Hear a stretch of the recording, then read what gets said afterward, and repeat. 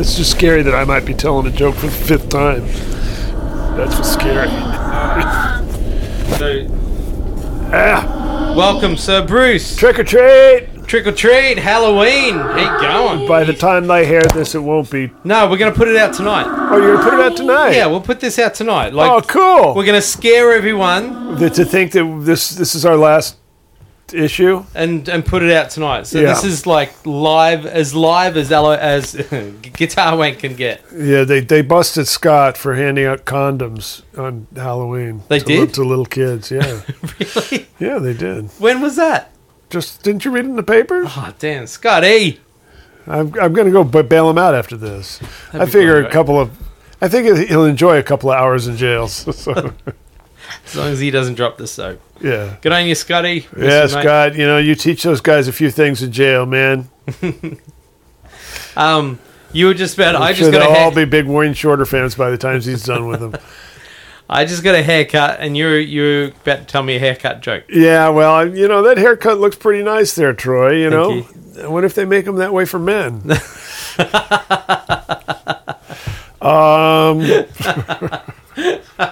I expect nothing less. That was a good one. I like that. Anyway, so this woman goes to the hairdresser for Halloween, and she's so excited, and she says, "I'm not going to be here for my next appointment." And the hairdresser says, "Why?" And she says, "Because I'm going to Italy." He says, "Oh, you don't want to go to Italy. Italy's horrible. It's like, oh man, it's overcrowded and the food's terrible. I mean, it's not like the Italian food here. It just sucks." She goes, "Oh, well." He says, "Well, like, what airline are you taking?" And she goes, "Well, taking, Continental." And he says, "Continental, that's the worst airline. They merged with the United. Oh, they're the worst, man. They have the oldest planes and the most, it's just, oh, man. Just, oh, sorry. And oh, God, it's going to be so bad." And she goes, "Well, whatever." He goes, "What are you going to do when you're there?" "Well, we're going to see the sights, but the main thing is we're going to get a chance to have an audience with the Pope." And he goes, "Oh, yeah, audience with the Pope. You know what that is?" And she goes, "What?" And he goes, "Man, that's where, like, thousands of people go and sit on picnic benches, and you have shitty food, and it's awful, and you're treated like cattle, and the Pope just comes out to a window and waves at everybody."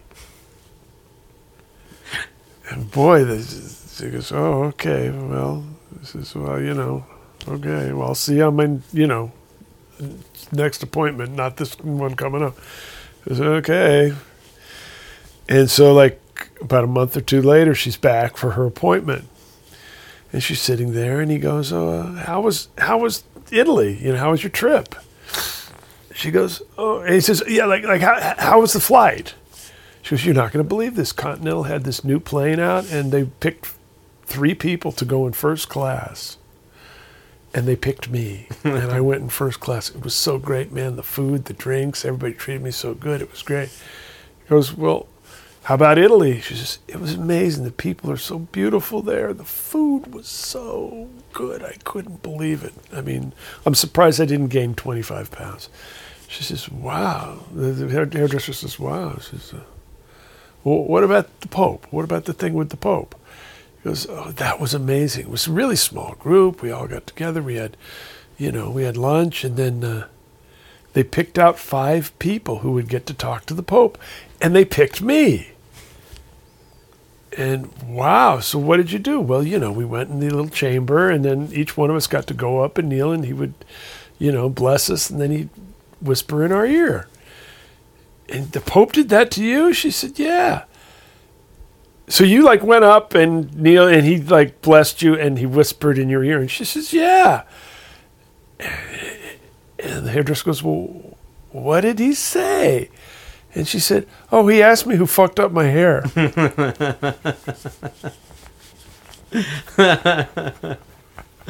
I like that. Yeah. That's good. Yeah.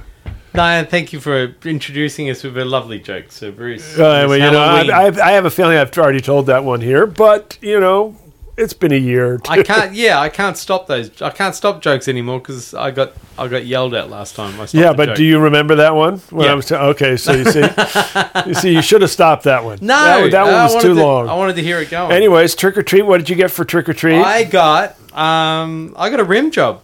No. Whoa, okay.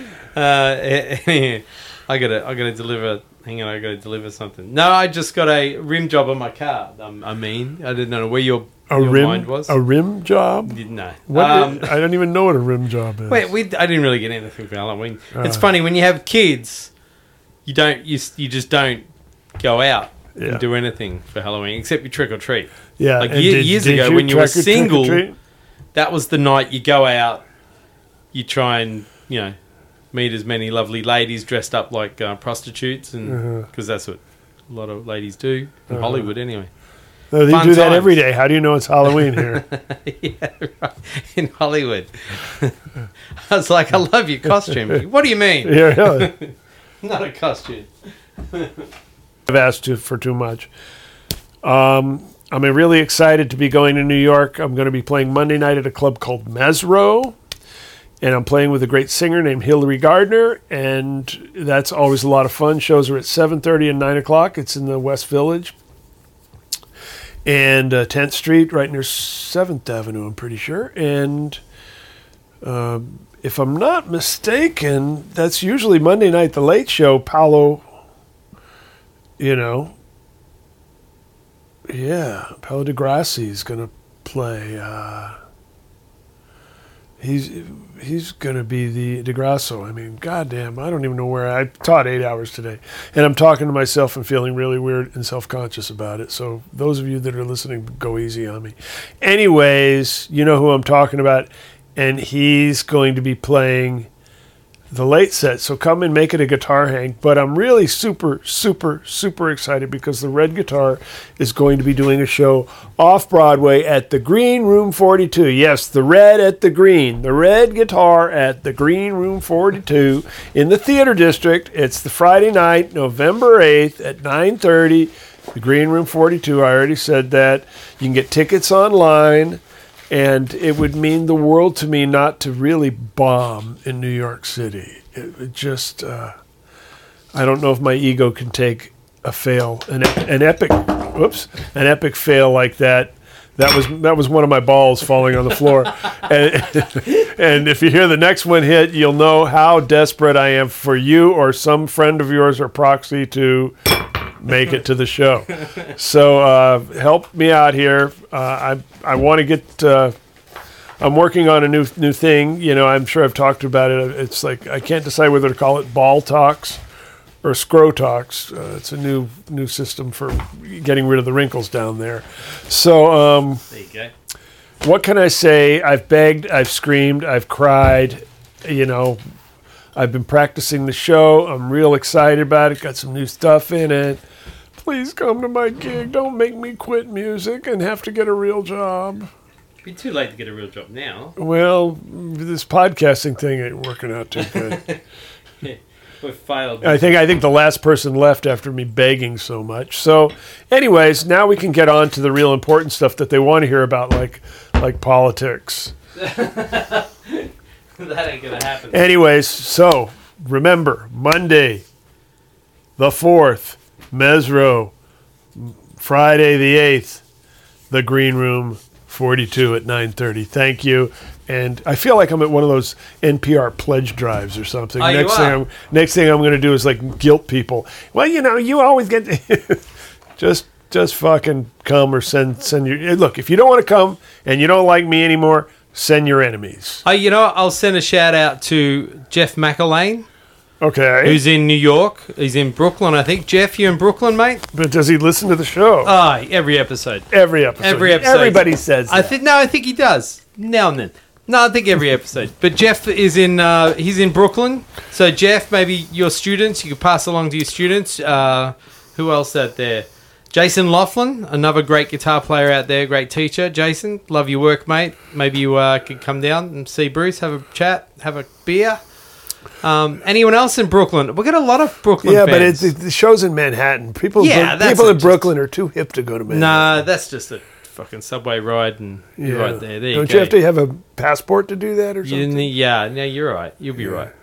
You'll be right. You can get there. Anyways, so my luck, they'll... I'll turn up. There'll be a bunch there. There'll be a bunch of guitar wankers there. Anyways, I sure hope so because, like I say... What's your debut on Broadway? This is my dream come true. So This is it? One of them. The other was trick-or-treating and having certain people answer the door, My biggest one... I dressed as a cable guy. Not one porno movie happened all night. When I first... I should have done the pizza thing, right? You should have done that. But one of my biggest thing, and me and all my mates, when I first come to Los Angeles, was every Halloween we would just wrap our brains on how can we get to the Playboy Mansion Halloween party. We'd know people that would go, and they'd have connections. But as a man trying to get in there, you had to kind of be somebody. You could be a hot chick and get in there pretty easy, but guy, we never managed to pull that off, unfortunately. So we got close. Wow. But no. How is getting close? What does close mean? Well, I ran into Hugh Hefner's son once. I think he was trying to hit on my girlfriend at the time. So I didn't really have that sort of bro connection with him for him to go, hey, you should come to the... Yeah, right. He invited my girlfriend, but not me. But anyway, another story. So there you go, my Halloween stories. Yeah, So, well, have you got any scary stories for... Scary stories for Halloween? Yeah, like scary road stories? Have you ever been... You've been held up before? Yeah, I've been held up. You've been mugged? I guess it's sort of the same thing, Right. isn't it? Yeah. I've had attempts. You've had attempts? Yeah. What, on the... Going to a gig or coming home from a gig? One was... God, I was really young. I was at a bus stop in San Francisco, and once I was in a hallway in a hotel in Italy. Oh, wow. Rome. Yeah. Yeah. Worked out. I got lucky. I had exit strategy. Yeah. It's good. No ghost stories? No. Well, I think I have kind of flirted with the paranormal a couple of times. Yeah. But nothing like malicious. No. No, but like eerie, like, whoa. What the? Yeah. Once the door to our house, which was locked, just opened in the middle of the night. Really? Me and my wife were in bed. We're laying in bed. I think we were kind of asleep when we heard the door just sort of open. Wow. And I perceived that. I even said it, like coming out of a sleep. I said, "Oh, Helen left, and she was the woman who built the house and died in it, before we bought it." And I thought she was just leaving. We'd moved in, and she was cool with us, and it was time for her to go. Wow, that's what it felt like. Was it a little eerie? No, it really didn't bug me at all. The missus didn't. No. She didn't get. No, I'm not. I had one that felt pretty hardcore at the time, and I still can't explain it. So me and the old girlfriend were laying in bed, right, and we're just about to doze off, right. We're just about to go to sleep, and all of a sudden, it's just us two there. All of a sudden, someone is laying on my chest and has their hand over my mouth. That's what it feels like, right? The first thing out of my mouth is, "Get the fuck off me," right?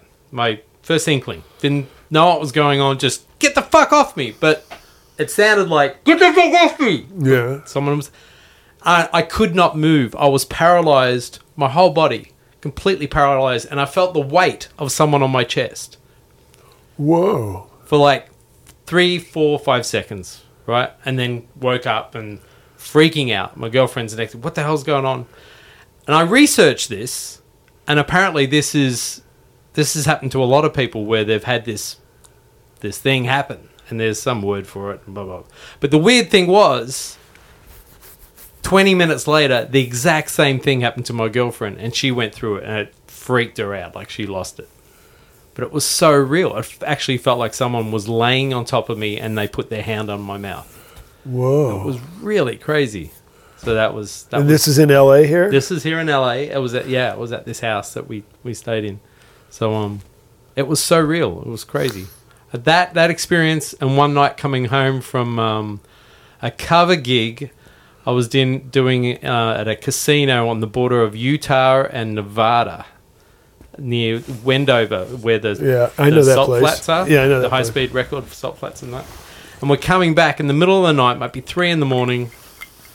It was around just after Christmas. We're coming back, and we see all these lights coming in over us. We're like, what the hell is that? So we pull over the side of the road, and we get out, and it was pitch black, and these big V lights, and they're moving super slow.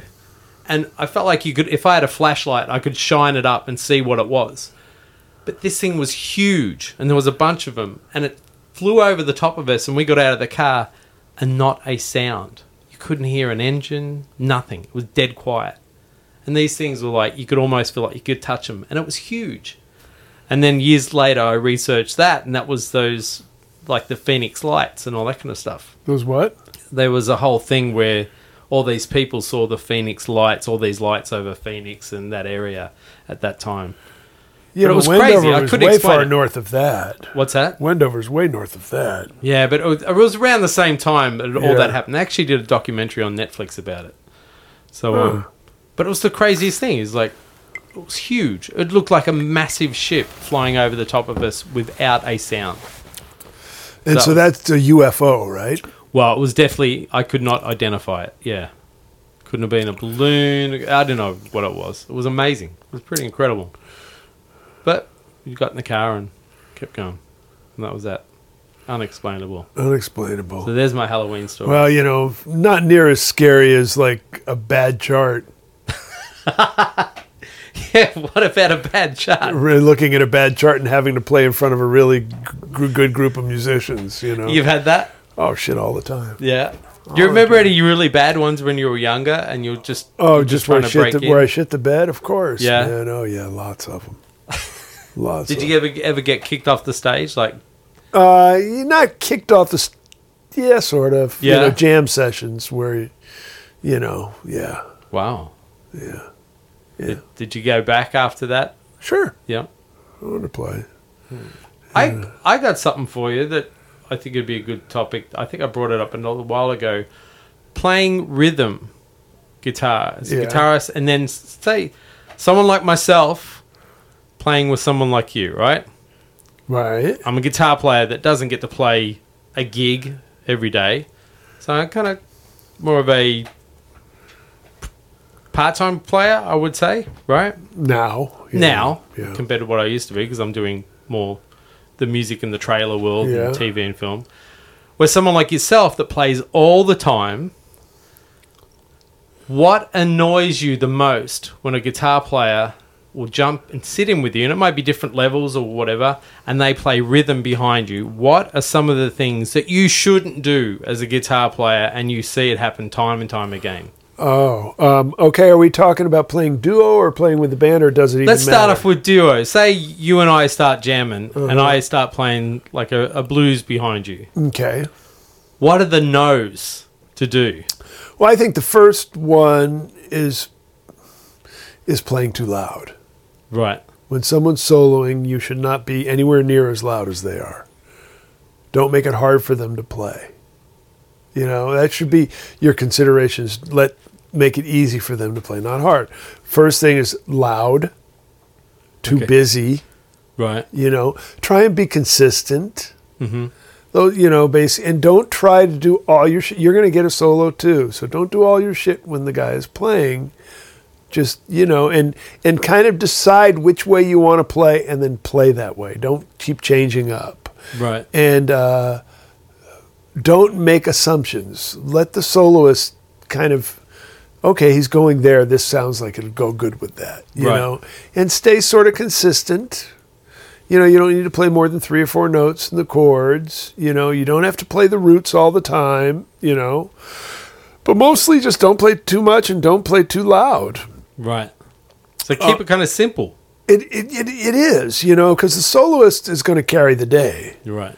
The rhythm player is just accompanying, and you could probably let them play by themselves and they'd be fine. Yeah. So, I mean, I really, for the most part, don't like it when another guitar player walks bass. That really bugs me. Yeah. Like, I like to play chords when I solo, and they automatically assume, well, I can't play chords now, so the only thing left for me to do is walk bass. So in the middle of a chorus, they'll start walking bass. And it's like, dude, I was just playing with somebody who was playing chords. And now I've got walking bass, and you're controlling the time, and you sound like a little bass player. Me, me, me, me, me, me, me, me. You're like, well, who the fuck wants to play with that? Right. You know, I mean, every now and then do it. That's cool. You know, but I see a lot of cats do that. Oh, all the time with me. They do it because I'm a full player when I solo. And there's like, oh shit, he's playing chords, he's playing lines. What am I going to do? I'll walk bass, you know. And I understand that thought process, except for, you know, just play a little lighter and play a little less. I'll get back to playing lines, and you can play chords then. I mean, I really don't like it when guitar walks bass, but if you do it, you know, do it the last chorus of a solo, that's okay. You know, every now and then, like a tune a set, maybe. Right. Okay, it's kind of an interesting texture, but all the time, no. And guys who immediately go to Freddie Green, what they call Freddie Green, which means quarter note rhythm, you know, chunk, chunk, chunk, chunk, chunk, chunk. I don't think anybody under the age of 80 knows how to do it right. Really? Yeah, and that generally bugs me because they control the time. And the thing is like when I'm playing a line, you can hear the time in it. You know, I don't need a time controller. I just want an accompanist. Right. I want to play with somebody. I don't want somebody jamming their idea of the time up my ass. And that's what it feels like. So those are my basic things, and that's what I strive to do when I play. Yeah. If I play and I sense that the guy's really having trouble, then I will be a little bit more forceful because I feel like they just need more solid, full rhythm, right, to ride on like a big wave. Mm-hmm. But that I can't even remember the last time I did that. Really. Right. So really, less is more. And I'm not saying don't play bass notes. No. Go ahead and play bass notes if you think that you want them, you know? Right. But don't feel like you have to. You don't have to do anything. You don't ever have to do anything. You could just lay out and let the guy play solo, and it would be fine. Right. And if it's not fine, it's their fault, not yours. Right. Yeah, you know, but you want to play with them, well, you know. Less is more. Generally speaking, let them play. Yeah. And then if they play things that, you know, you can tell, like, if I play an idea that's kind of, hey, what do you think? What do you think? Well, of course you know you're going to respond with some answer. Right. But if I'm just kind of like telling a story, then you just kind of like ride along and listen to it. Mm. And I leave a big space, well, then say something, you know. Right. How about this chord? How about this chord, you know? Because I think, I know for me, myself, because I just haven't done enough of that style of playing on a regular basis, I would probably... Yeah, I'd lean towards, oh shit, I need to fill this up. I need to be really solid rhythm for him, where exactly the opposite of that. I'd say it's exactly the opposite, yeah. Right. Just, you know, but that comes back to an even more fundamental thing, which is nerves. Yeah. We all get, no, we don't at all. People get nervous before they play. When they play with somebody they want to impress, especially. Yeah. Or they're playing for people they want to impress. That really makes them nervous. But in general, I mean, I get nervous every time I play. So, and I think that's just a byproduct of caring. Right. Giving a shit. Yeah. And we, of course, naturally think of nervous as bad.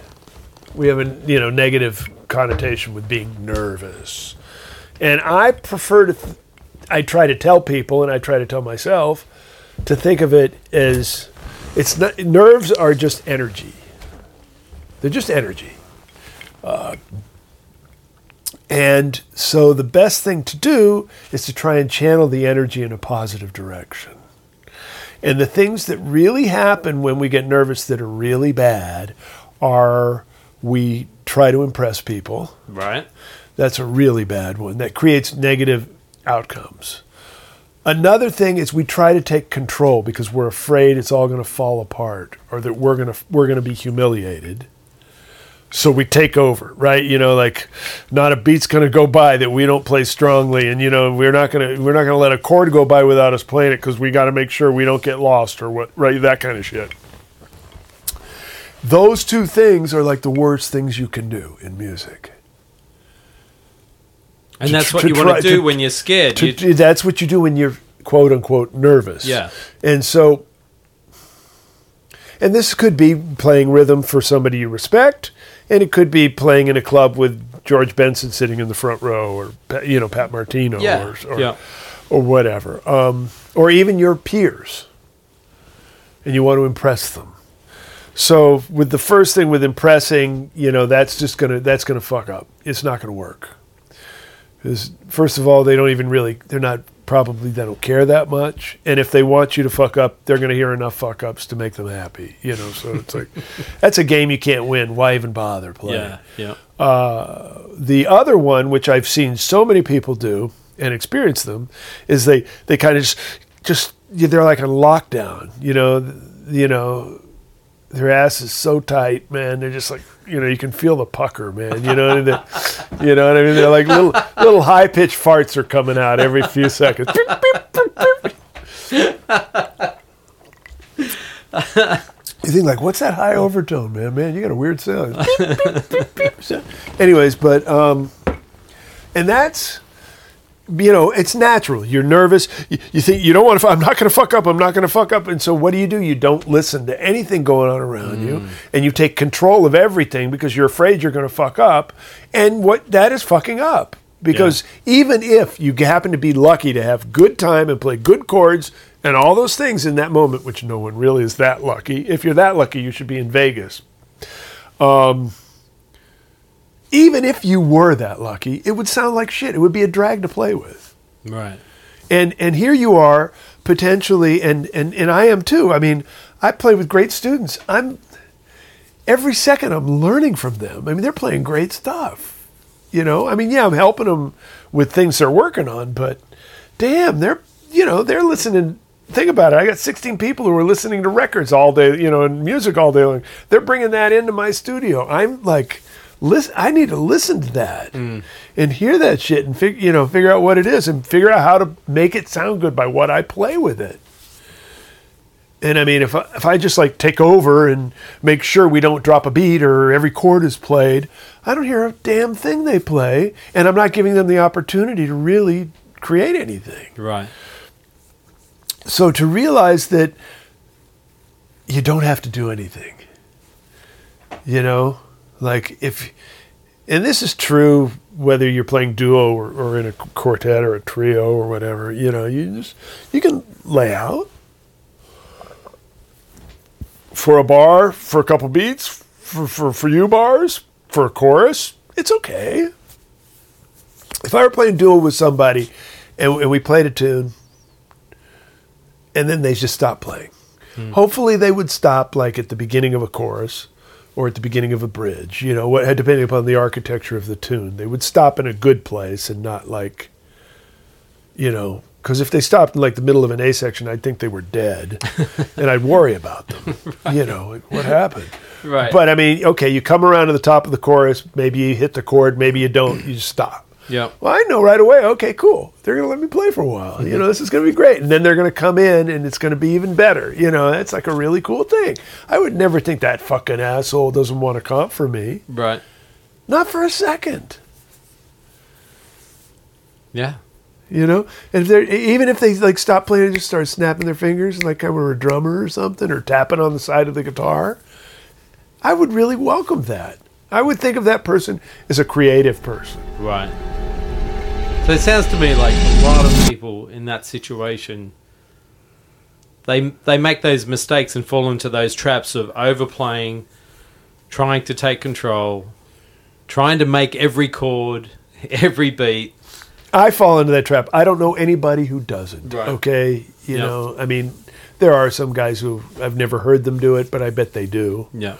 We're all human. And, Yeah. and when it happens, we just deal with it. But, yeah, I mean, in a perfect world, we would just, like, play the right things and, and know that we're going to have a solo and we can play everything we want to play then. Yeah. Everything we want to play. It's totally our call. Yeah. Unless the accompanist gets in our way and stops us from doing it. Right. So, it's going to be fine. Yeah. And I think that attitude helps create good rhythm playing. I mean, and we, like we had Shane Theriot here. Yeah. He's a great rhythm guitar player in the styles he plays, obviously. And he said the same thing. I mean, it's about being consistent. Like he plays a groove and he just nails it down, but he's not taking over. He's just playing this little part, and he's playing it right, and he's playing it like so it blends with everybody, and it's in the pocket, and he's just grooving. And that's one thing people don't really realize, that when they hear guys comp jazz, because it seems almost so scattered rhythmically, bop, doo da, da, da da da, da da da da doo da doo da. I mean, that's what it sounds like to the untrained ear. Mm-hmm. It's not that. It's very much based on this bop, bop, da da, bop, bop, bop. Ba-da-ba, ba-ba-ba, ba-ba-da. I think it's very consistent.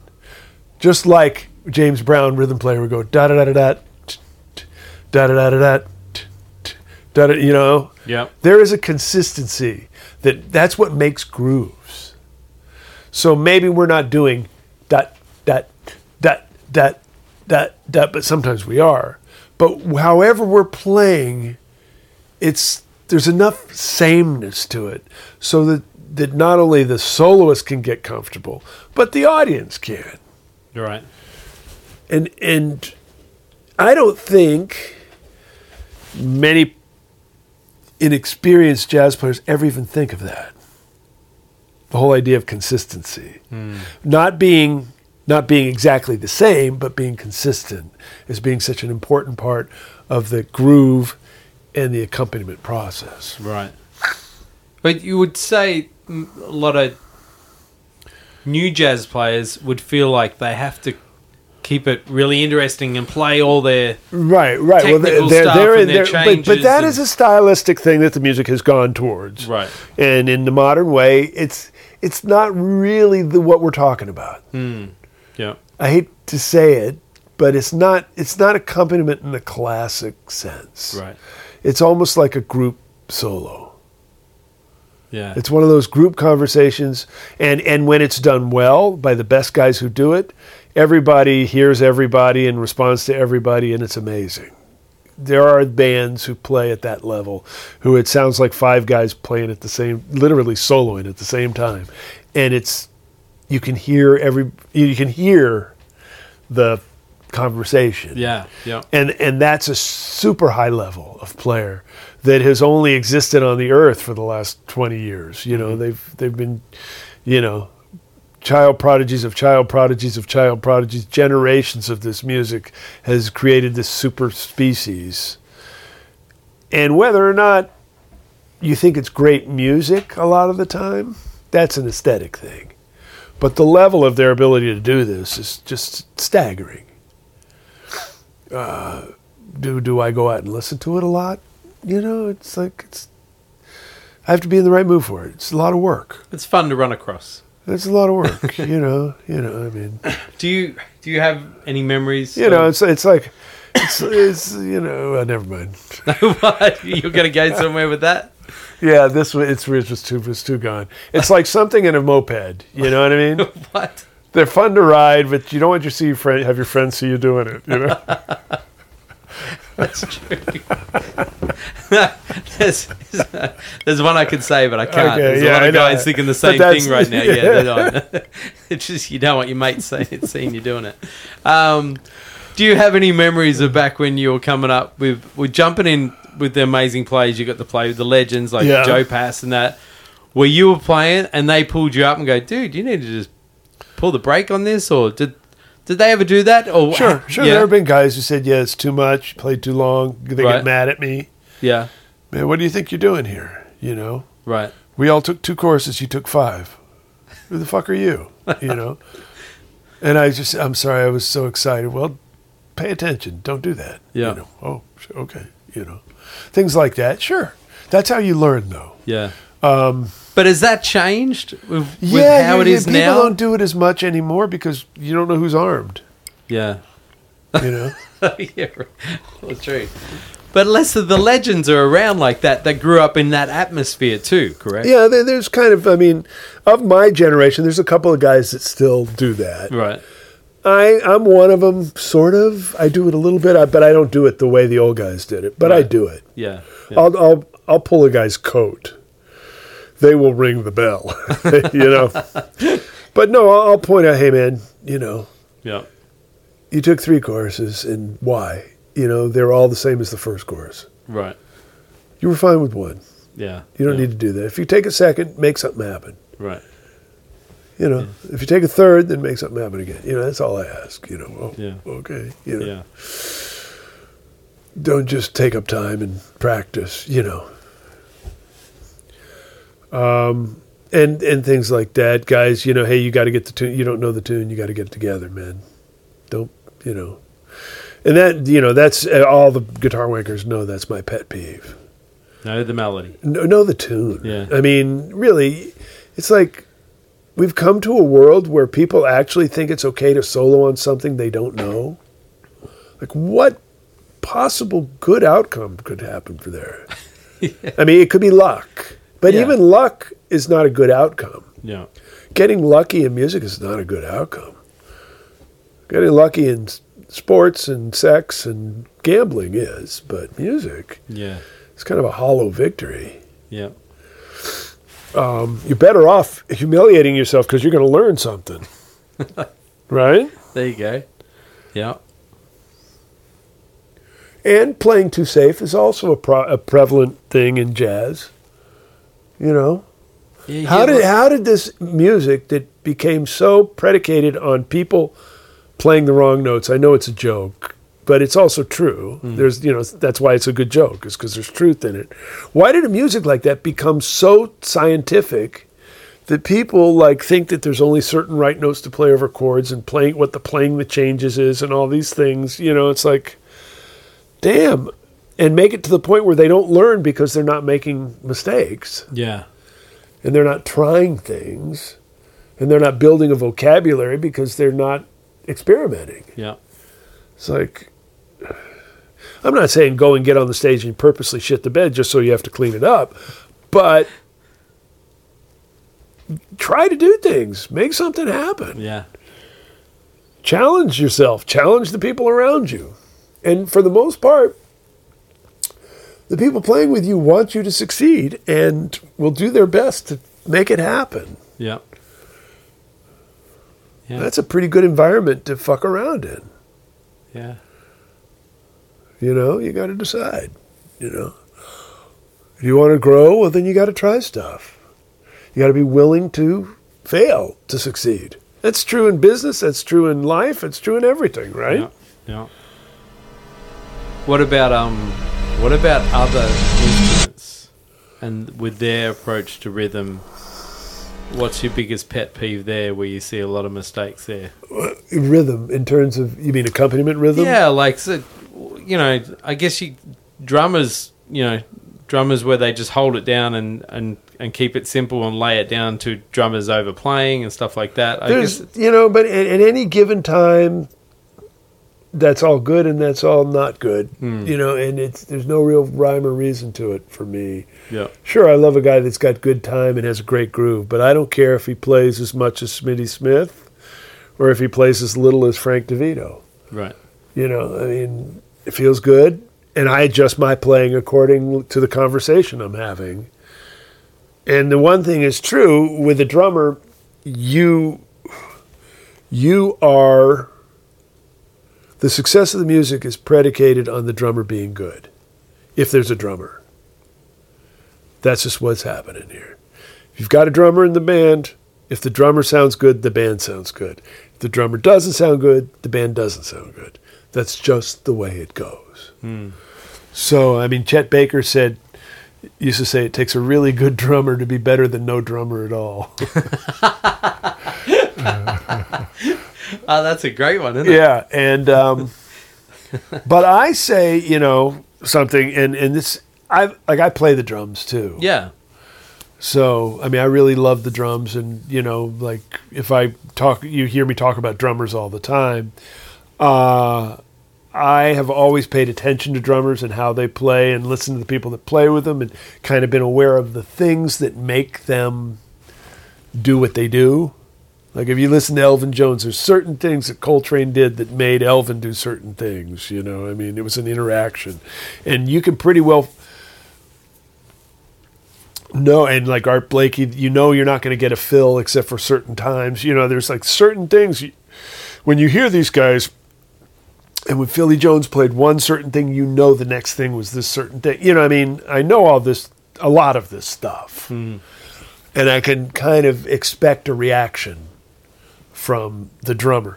So the way I play is, I mean, and I can pretty much, until like young kids, because now it's like I'm out of it. But, through my 40s, when I was playing with older guys, or guys my age, 50s, and still when I'm playing with guys my age, if I see them set up and just sit at the drums, I know who they've listened to. I pretty much know what they're going to, similar to what they're going to sound like. And when I know that, I know which way I want to play to make them sound good. Right. And it was really cool that when I saw, there's this guy named Steve Lacy, who's a great saxophone player, and he took a lesson with Monk, Thelonious Monk. And he wrote notes about all the cool things that Monk said. And it's on the internet. It's a handwritten thing. You can like lessons with Thelonious Monk or something. Right. Steve Lacy lessons. You can Google it. It's there. And one of the things Monk said was make the drummer sound good. God, I don't know many people who would actually go into a situation thinking that. Yeah. Because you're always thinking, oh, geez, I hope the drummer sounds good, right, so I sound good. Right. No, and what it is like, I've always looked at it like drummers are sort of like a stick of dynamite. Mm-hmm. And I'm the guy that lights the fuse. And once I get it to go off, I get to ride that big wave. Yeah. And like, for instance, I had there's this great drummer named Harold Jones, who I used to play with. He lived up in the Bay Area. He was with Count Basie for years and years and years, with Sarah Vaughan for years. Just a great swinging drummer. Right. But he didn't really... As a small band drummer, he just swung his ass off. He didn't really go anywhere.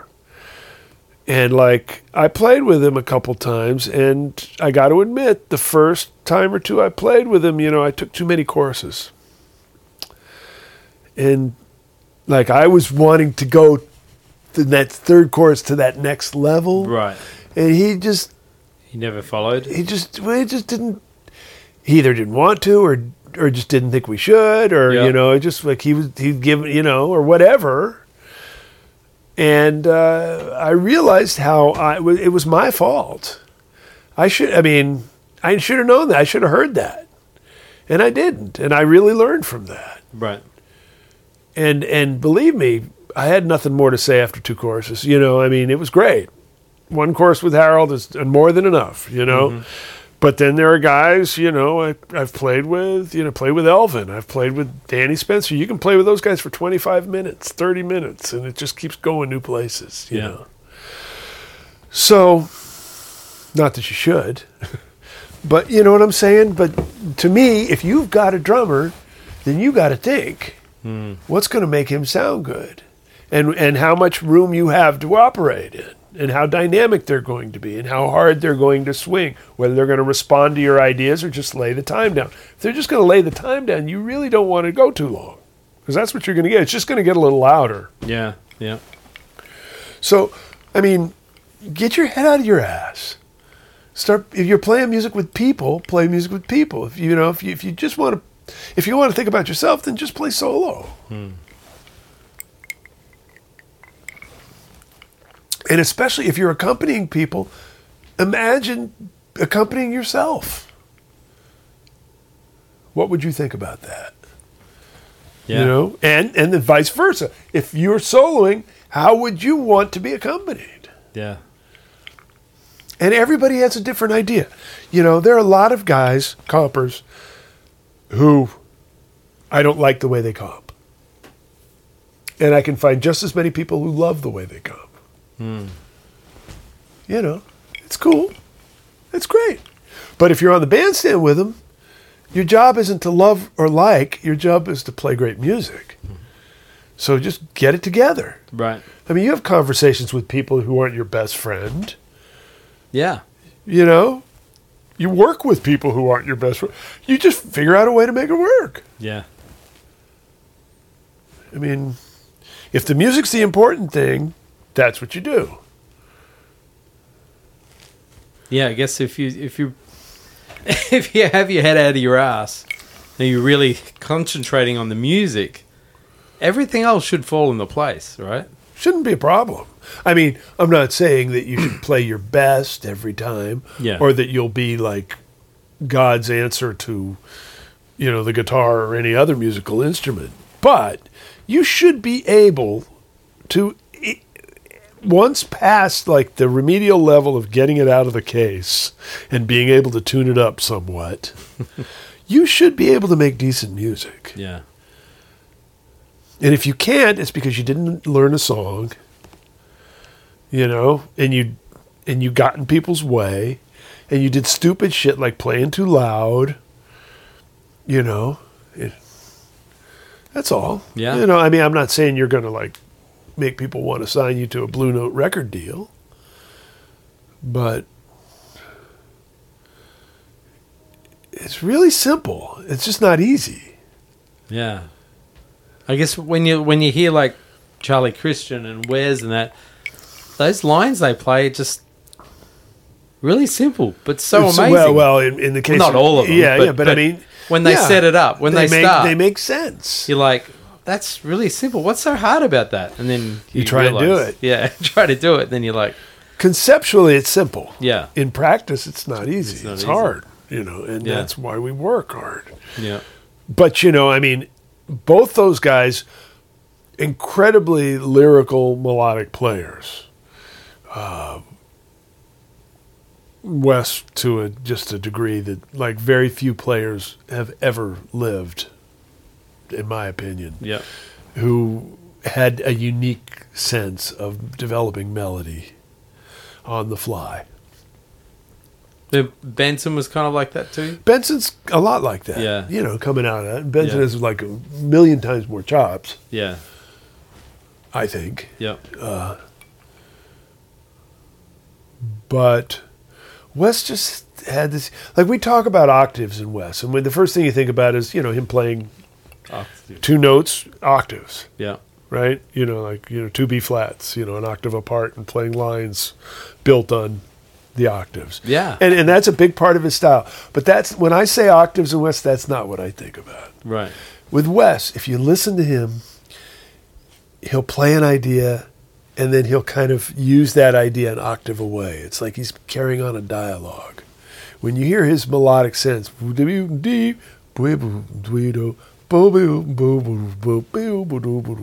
know, I mean, that, I mean, that's happening before he even gets to playing octaves, because, you know, he usually played lines, then octaves, and then chords. Before he even gets to playing octaves, he's doing this octave thing it's totally lyrical. Phrase, listens to it, either plays it again an octave away or responds to it an octave away. That is some shit right there. Who does that? Most of the people who play jazz don't even listen to what they're fucking playing. They're thinking what chord they're playing on, and they're just playing some, oh yeah, I'm playing the Mixolydian motherfucker, you know? I want that on a t-shirt. Mixolydian motherfucker. When I see Frank Gambale, I think I'm going to say, yeah, that Mixolydian motherfucker mode. I want to know that one. You know, I mean, but really, I mean, you'd be surprised how few people really listen to what they're playing. Yeah. Oh, yeah. I mean, it would shock you. Because it's just easy to make the chord. Or easier to make the chord. Especially on the guitar. Yeah. Because we have shapes. Yeah. And we're so shape driven. that okay, and if I just put my hand down here, I got these notes, and then yes, you do. But why don't you listen to them? Because maybe those notes will give you an idea to play other notes. Mm-hmm. But no, the answer to that is, well, if I put my finger here to get these notes, and I can put my finger here to get these next notes, then I put my finger here to get that next. And and then there's the theory guys who think the theory, which is just another basic same thing as putting your hand in a place. It's just a different mind game. Yeah. When basically, I mean, you got a guitar around here? Yeah. You don't have any guitars, do you? I have a guitar. You want an acoustic? I don't care. All right, I have a guitar.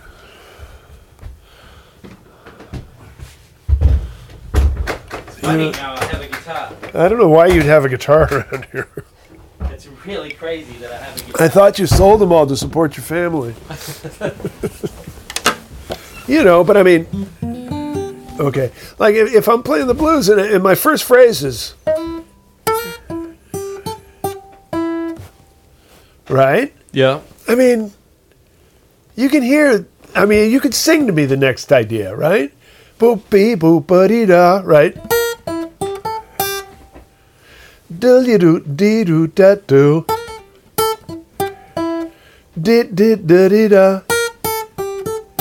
Boo-doo-dee-dee. Da-da-da-do-da-da.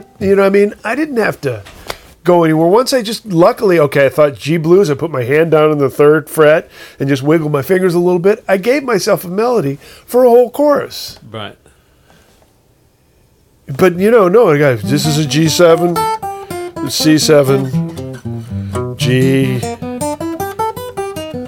C. I like the diminished now. I mean, I haven't heard a thing I played. Mm. Whereas,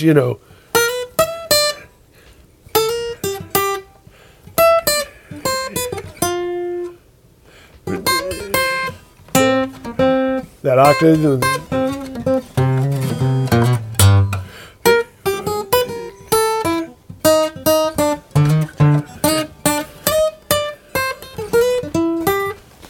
To me, that's a okay chorus. Right. You're saying something. It was swinging, and because I was hearing the ideas, like when you think G7, you get G, B, D, F, right? Yeah. But when I hear boo-ba-doo-da, you hear how already I'm hearing a crescendo. Mm-hmm. And these are all legato, boo-ba-doo, spank, boo-ba-da-boo-doo-da, boo-doo-da. All of a sudden now I'm hearing articulations, I'm hearing dynamics, I'm hearing time shading. Yeah. That all comes from hearing. So why not, I'm going along, I'm fucking playing G blues. I'm just afraid, I don't know what the fuck to do. Boom, boom, boom, I got to play something. Well, I know it's G7. I'm going to put my hand down on a G7 and play some notes. Okay, that's enough. You already hear something after that, don't you? Yeah.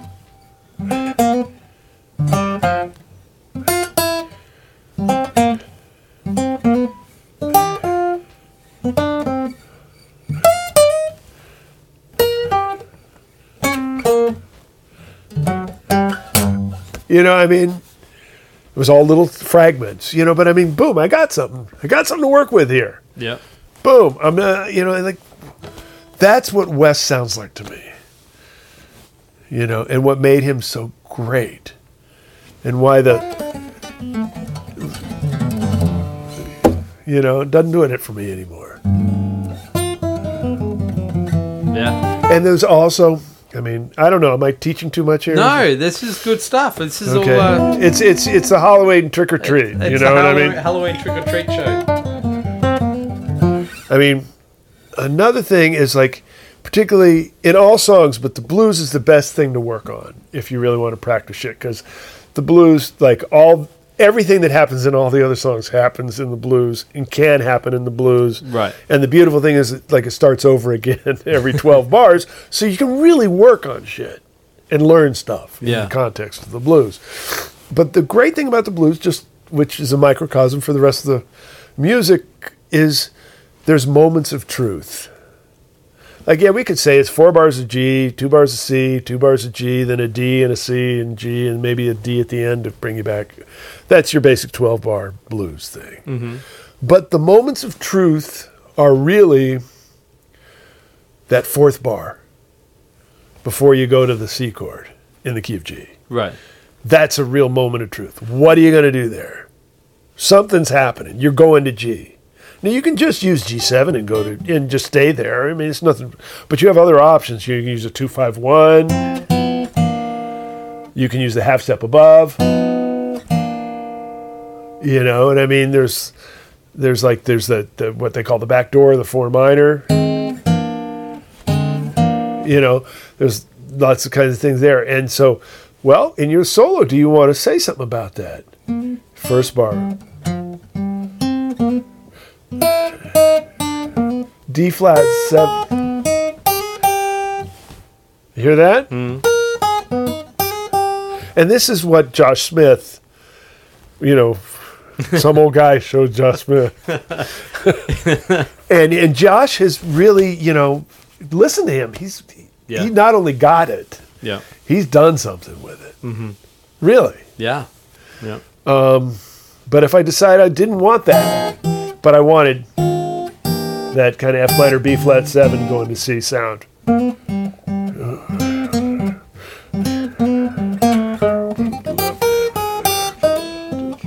Wow, that sounded completely different than maybe a 2-5-1 in D minor G7. That's another that's really spelling it out, but you know, a little bit more nuanced.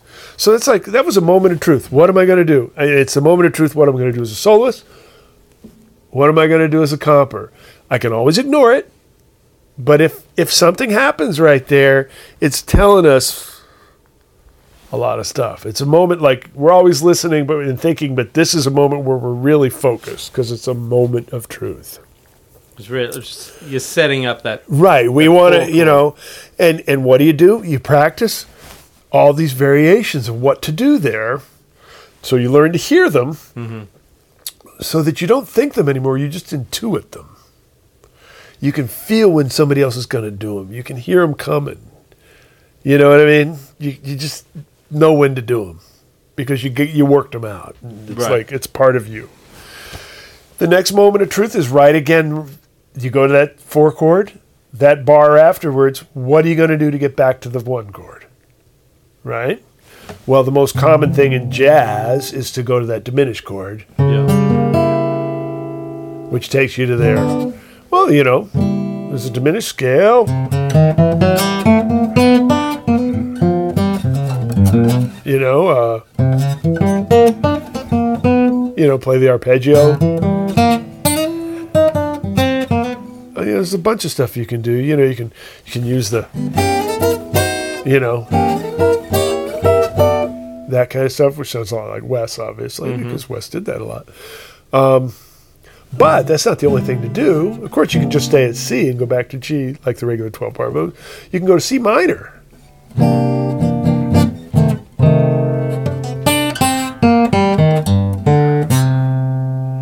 You want to hear it resolve, right? You can already hear it. Yeah. Right?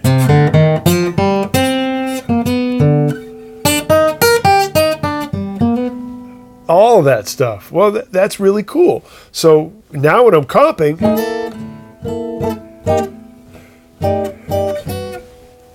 it sounds like that instead of, which is a good sound too. Or that's a good sound too. They're all good sounds. But it's a moment of truth. Like, but then if I did use C minor, C7 to C minor, now maybe I'm going to go to G like I could, or maybe I'm going to go to B minor, which is going to take me to the E7, which is that other moment of truth. What's going to happen in that bar after G? Because if that bar goes to the 6th chord, that means we go into a 2-5-1 turnaround.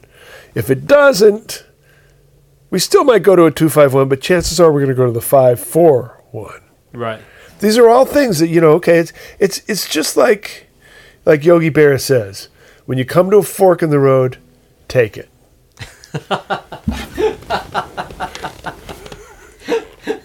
I'd be like, Yogi, what are you smoking, dude? You got to make a decision. No, but my point is like, you drive home every day from someplace. You know how many ways you could do it. You can go around here, you can go around there, you go around here. Oh, if there's traffic here, I'll go here. You know, that's kind of what this is. Like, if we play this E7, we know we're going to some A minor variation. But if we just say, well, we're probably going to go, you know, but we could go.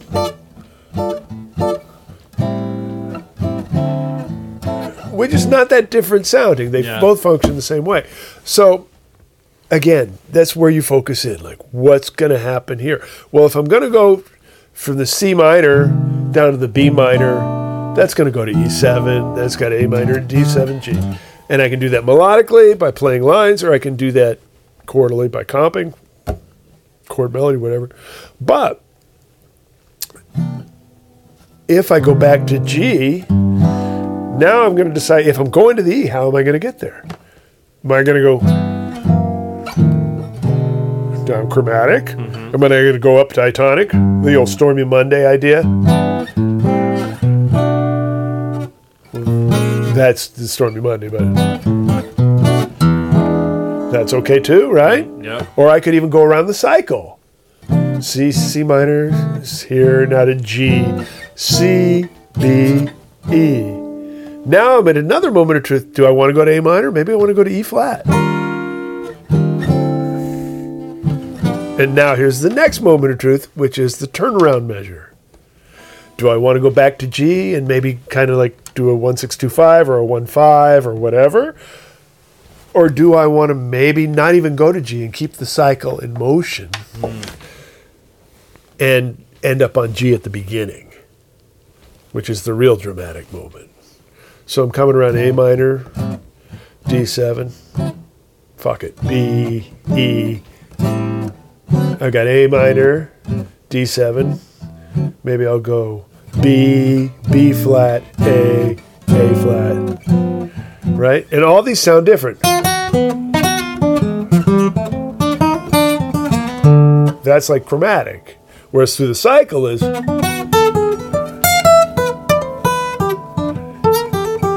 you know, I mean, it has a whole different, you know, you can hear that kind of sound. Yeah, yeah. And the funny thing is, what's happening inside the chords is the same. Yeah. Okay, now, but maybe another one is like, my favorite one, and I learned this from Thelonious Monk. I mean, he didn't tell me, I just listened to him. F, A minor, D7. And now at this moment, I'm just going to go up to F. And come down chromatic. Okay. And that sounds really cool. D7.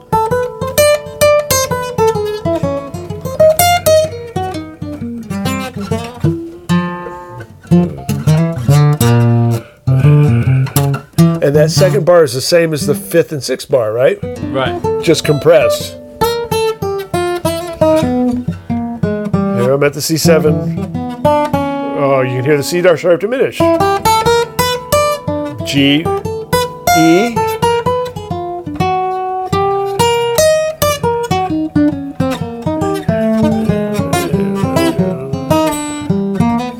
You know, I mean, it's because of all those little studies I've done, the moments of truth. And I can use all of that inside of every song I know. Now, what happens if you've got a... What are you playing with a rhythm guy and he's doing all that? It doesn't matter. You don't have to follow those chords at all, and that's another misnomer, is that you have to play the chords of the accompaniment. Matter of fact, I suggest to you, if you listen to... This is a really cool guitar, by the way. I suggest to you, if you listen to the greatest recordings, you'll find that never or rarely happens. The guy is accompanying you. He's going to try and catch most of what you do. But sometimes you're waiting for, you're leaving space, and he's going to play what he thinks is the right thing to play. Right. And you're going to play what you want to play. And if you play every note that is vanilla to his chords, it's going to sound like shit. He's already played that. Yeah. Yeah. The thing is once you've resolved, which is usually in the first bit of the bar, it doesn't matter what chord you're on anymore. It matters what chord you're going to. I mean, in the style, this style of music. I'm definitely not presuming to talk about other styles of music. Right. I hope everybody understands that. Yeah. They're probably not listening anymore. They probably turned off as soon as I started pumping my gig. Well, they're out trick or treating. So, yeah. Anyways, you know. That makes a lot of sense. And, you know, but like trick or treating, you wear a costume, right? You go out with a fucking strategy in mind, right? Yeah. I'm the headless fucking horseman here. Right. Right? You know what I mean? You got a strategy. You know how you're going to ask for the candy. You're headless, so you got to figure out how to see through the fucking collar and shit. You know what I mean? You don't want to get run over. You know? You don't want to be dumbass. The kids rip off your candy or whatever. Same with music. If I'm playing the blues, you know, we're playing, and it's just in the pocket, right? And now I gotta wait for the whole fucking chorus. Shit. You know, I'm kind of got this shuffle groove. A little chromatic turnaround. Cool. Now, my concept is to stay in that groove.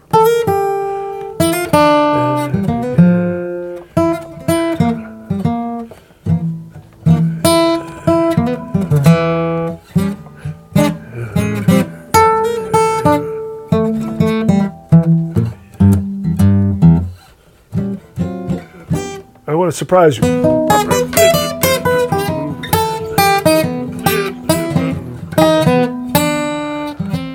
Oh, cool. Now I'm back home.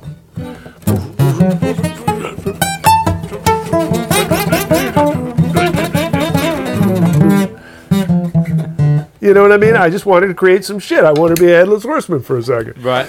It's like I had a strategy. Then I let my playing decide what to do instead of the opposite. Instead of worrying about all the details and hoping that I would come up with a strategy, start with the strategy and let your knowledge and vocabulary and your fucking personality decide what to do. How about that? I like it. It's easier. Don't make it harder for yourself. Make it easier for yourself. Yeah. And don't be afraid to make mistakes because they're going to teach you shit. Yeah. Yeah. All right. I'm going to quit there. I love it. That's some good Halloween. You loved it? Really? No, that's sorry, good. folks. Sorry, folks. That's some good Halloween trick or treat advice. I'm locked. I'm a pick, and I'm stuck inside of Troy's guitar. I'm a pick. I'm a stiff pick. I think I'm a big pick, but I think everybody else thinks I'm just sort of a normal sized pick. Were you saying prick or pick? Never mind. It's all really good advice, and I think that will help. Well, you know, it's worth what they paid for it. It is. I think that'll help a lot of people that get nervous about certain situations and take that advice and, don't overthink it. I mean, you're really going to cool. get better. Every day we get better. Yeah. I mean, I wake up, you know, I've been doing this for a long fucking time. Every day I get up, the whole point is to get better. But the other point is to, however good I am today, is to make the best music possible with that goodness. And not to sit and hate myself for not being better or let other people fuck my head up so that I do worse than is my best. Yeah. Yeah. That's the thing. That's having integrity to the music and yourself. And I know this shit's a lot easier to say than do. But it's good to be reminded about this stuff. Hopefully. I need to hear it all the time. It helps me a lot. So I'm sure there's a lot of listeners out there. I'm hoping it helps somebody, you know, and maybe they'll send a friend to my gig. Yeah, right. New York. New York, New here York, I baby. come. I was, You know there's going to be some polar vortex or some shit that, like it's going to be like 40 fucking below. You know what I mean? it'll be snowed out. Yeah. It's like, oh, God, man. No, I think it's going to be a successful gig. Bruce, one more time, where is it? The It's- green room? No, the red room. You're playing the the green red guitar. Yeah, right. it's not Christmas, but the red and green thing is Right. happening. It's the red guitar at the Green Room 42. No, well, hold it. What is it? It's a theater or a club? It's like a cabaret theater club off Broadway showcase. Are you dancing at any time in this show? Well, I might be. Okay, good. I'm going to be wearing a G-string. Okay, awesome. Oh no, the red guitar is wearing a G-string. Right. Maybe I will too. You've been known to. Yeah, Balzac. And this is on November. This is November 12th. No, November 8th. November 8th. Yeah. At 10 o'clock. No, at 9:30. 9:30. That's right. November 8th, 9:30. And you got to Green go. room. I would highly suggest you got to go on the site. You got to pick your seat. It's one of those kind of it's joints. seating. Yeah, so awesome. don't. I mean, you can show up, but you'll just get whatever's available. Right. You can pick your seat. Where do and they you go can to pick your get the nose. seats? and you- Huh? Where do you go to get seats? The Green Room 42 website. The greenroom42.com. I don't know if they just Google it. Google Green Room 42 and Right. it'll work. Also, if you're a friend of mine on Facebook, I probably will be posting about it in the next couple of Now, days. don't turn up expecting you're going to hear Bruce with level 42, right? Who's?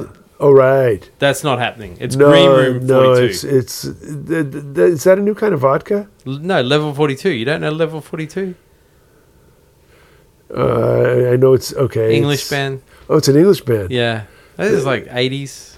Did they play by the pound? No, they didn't. Lead singer was a bass player. Oh, cool. Yeah, great band. But But no, don't I'm not expect playing. that. I'm not playing with them, Okay. It's and they're Green not Room. going to be there. November 8th. November 8th. This is the next. Yeah. Yeah. And of course, if you want to hear a cool duo gig, Pasquale Grasso, that was his name. What? Who? God, I couldn't believe I fucking Who's lost that? He's he's a great jazz guitar player. Pasquale. Young guy, Pasquale Grasso, and he's Italian kid, but he's like amazing. He won the Monk competition. Wow. He's got like this Bud Powell thing going. Yeah. That's just shocking. I mean, a shocking ability to play and the technique for the guitar. It's just pianistic to the end. And it's, Wow. He'll be playing after me at Mesro unless he's on the road somewhere. Oh, wow. That sounds like an awesome night. And I will probably hang around, of course, to listen and maybe even get a chance to play with him some. So That'd be badass. uh, and that you're playing with the lady. Hillary Gardner, she's a great Hillary. singer.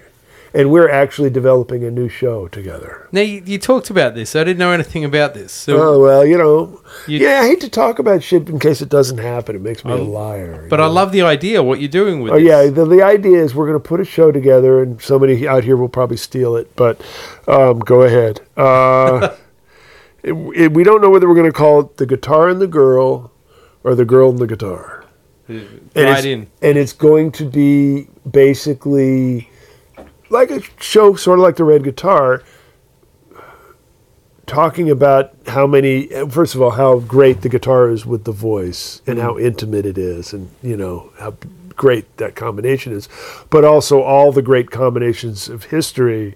Like Peggy Lee was married to a great guitar player named Dave Barber and made a lot of amazing records. Of course, Ella Fitzgerald and Joe Pass, Barney Kessel with Julie London, Barney Kessel with Anita O'Day.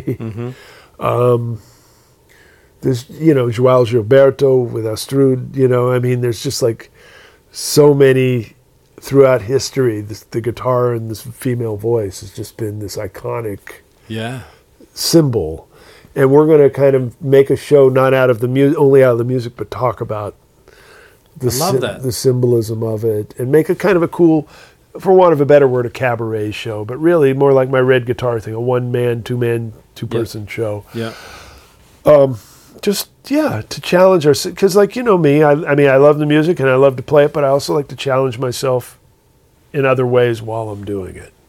That's what the Red Guitar is about, telling a story and being a comedian and trying to get people to think about their own humanity and their own relationship with the music and the instrument while they're experiencing the music in the show. So that's really where I find myself going these days. That's good. And I mean, I've seen the red guitar a million times. a million times now, but every show's different. Yeah. It's never the It's good same. because my memory ain't so fucking good. And you're always taking it in new directions. And I always find myself walking away thinking about wanting to check out those players and researching those guys more, the ones that you showcase. Yeah. And just thinking about jazz a lot differently every time I see you do it. And also trying to talk and play at the same time, which is completely pointless for someone like me to do. But it's interesting to see you do that and tell a story and a joke while you're playing all this amazing guitar shit. Well, it's a killer. You haven't seen it, seriously, guys. If you're out there, you have to go see it. Hey, it's like great. we're all tired of people talking while we play, right? I decided I'd beat them to it. Well, you do it pretty well. It'd be easy if you were just playing a couple of basic chords, but what you're doing is pretty insane and telling the story at the same time. So, well, all I can say is thank you, and this has been a fun one. And trick or treat, everybody! Trick or treat.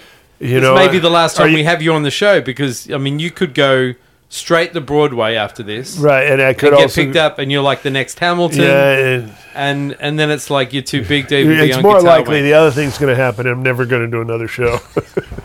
Well, if that happens, you've got a place to come. Shit the bed, get run out of town.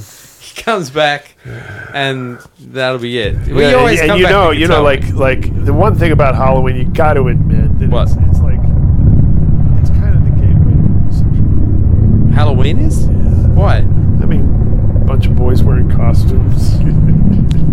What about girls wearing costumes? Them too. But why? I don't know. I'm not going to get myself in too much more trouble than that. Actually, please take this part out. Just put the scary music on top of it, okay? I'm just going to put a bunch of screams over that. Yeah. No one will ever hear it. Right. Boo-hoo, trick or treat. Go scare your significant other. Yes. Whatever it is. They do it. And while we're plugging my music masterclass. Oh, my music masterclass, I got 9 of them out, and I'm thinking about my 10th, and there might be a chance that I'm going to go with True Fire, just for like the 5-minute, I think they call it channel or something, where I'd have a channel and people could sign up, but it's going to cost money too, so come on, just come back here for free, give some money Patreon, come to my gig every once in a while, that's all we ask. And landings and takeoffs is the last Skype one. Yeah, takeoffs and landings is the last one. Right. And hopefully my takeoffs and landings will be okay on this trip. I had a lot of successful takeoffs and landings in New Zealand. Oh, one of them. Oh, really? Wellington. I don't know if have you ever flown into Wellington, New Zealand? No, Auckland only. Wellington, down at the tip of the South Island, North Island, right on that channel. It's so windy. I mean, their actual motto, their logo, the logo of that town is wind. Oh, wow. And the airport's like right on the sound, and it's always like a scary, cowboy kind of bush pilot thing. And this last time we came in and they were just about to touch down. I mean, we must have been like 10 feet off the ground. Yeah. And the plane like scooted sideways about 30 yards. just like the wind just took it and went. Oh, wow. And then the guy powered up and we're not landing. Really? And then we came around and we went up and had to get back in line with all the other planes again and come for a second try. Oh, I've never been on a plane that's done that. It's not fun. No, that's scary as fuck. I don't know. I'm about to break some FAA regulations, but I turned my cell phone on. You're not supposed to do that, when you're there. And of course, I was close enough to the ground to get signal. Yeah.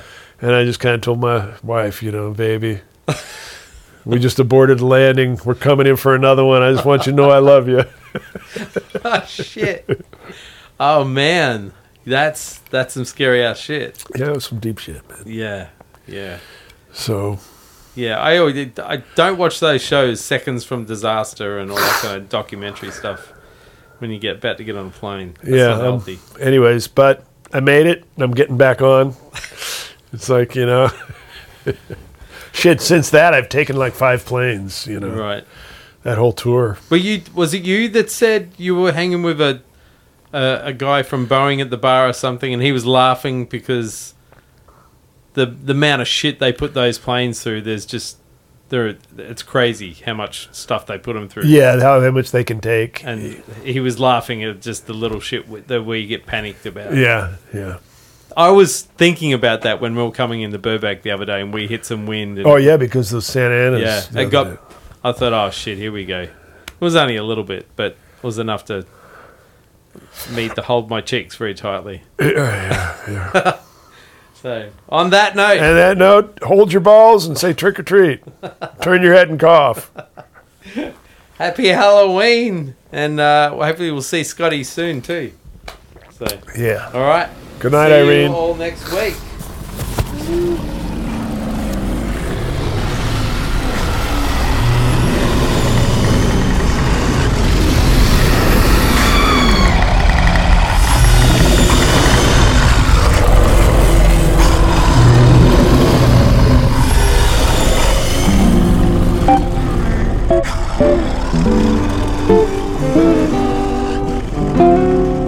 Thank you.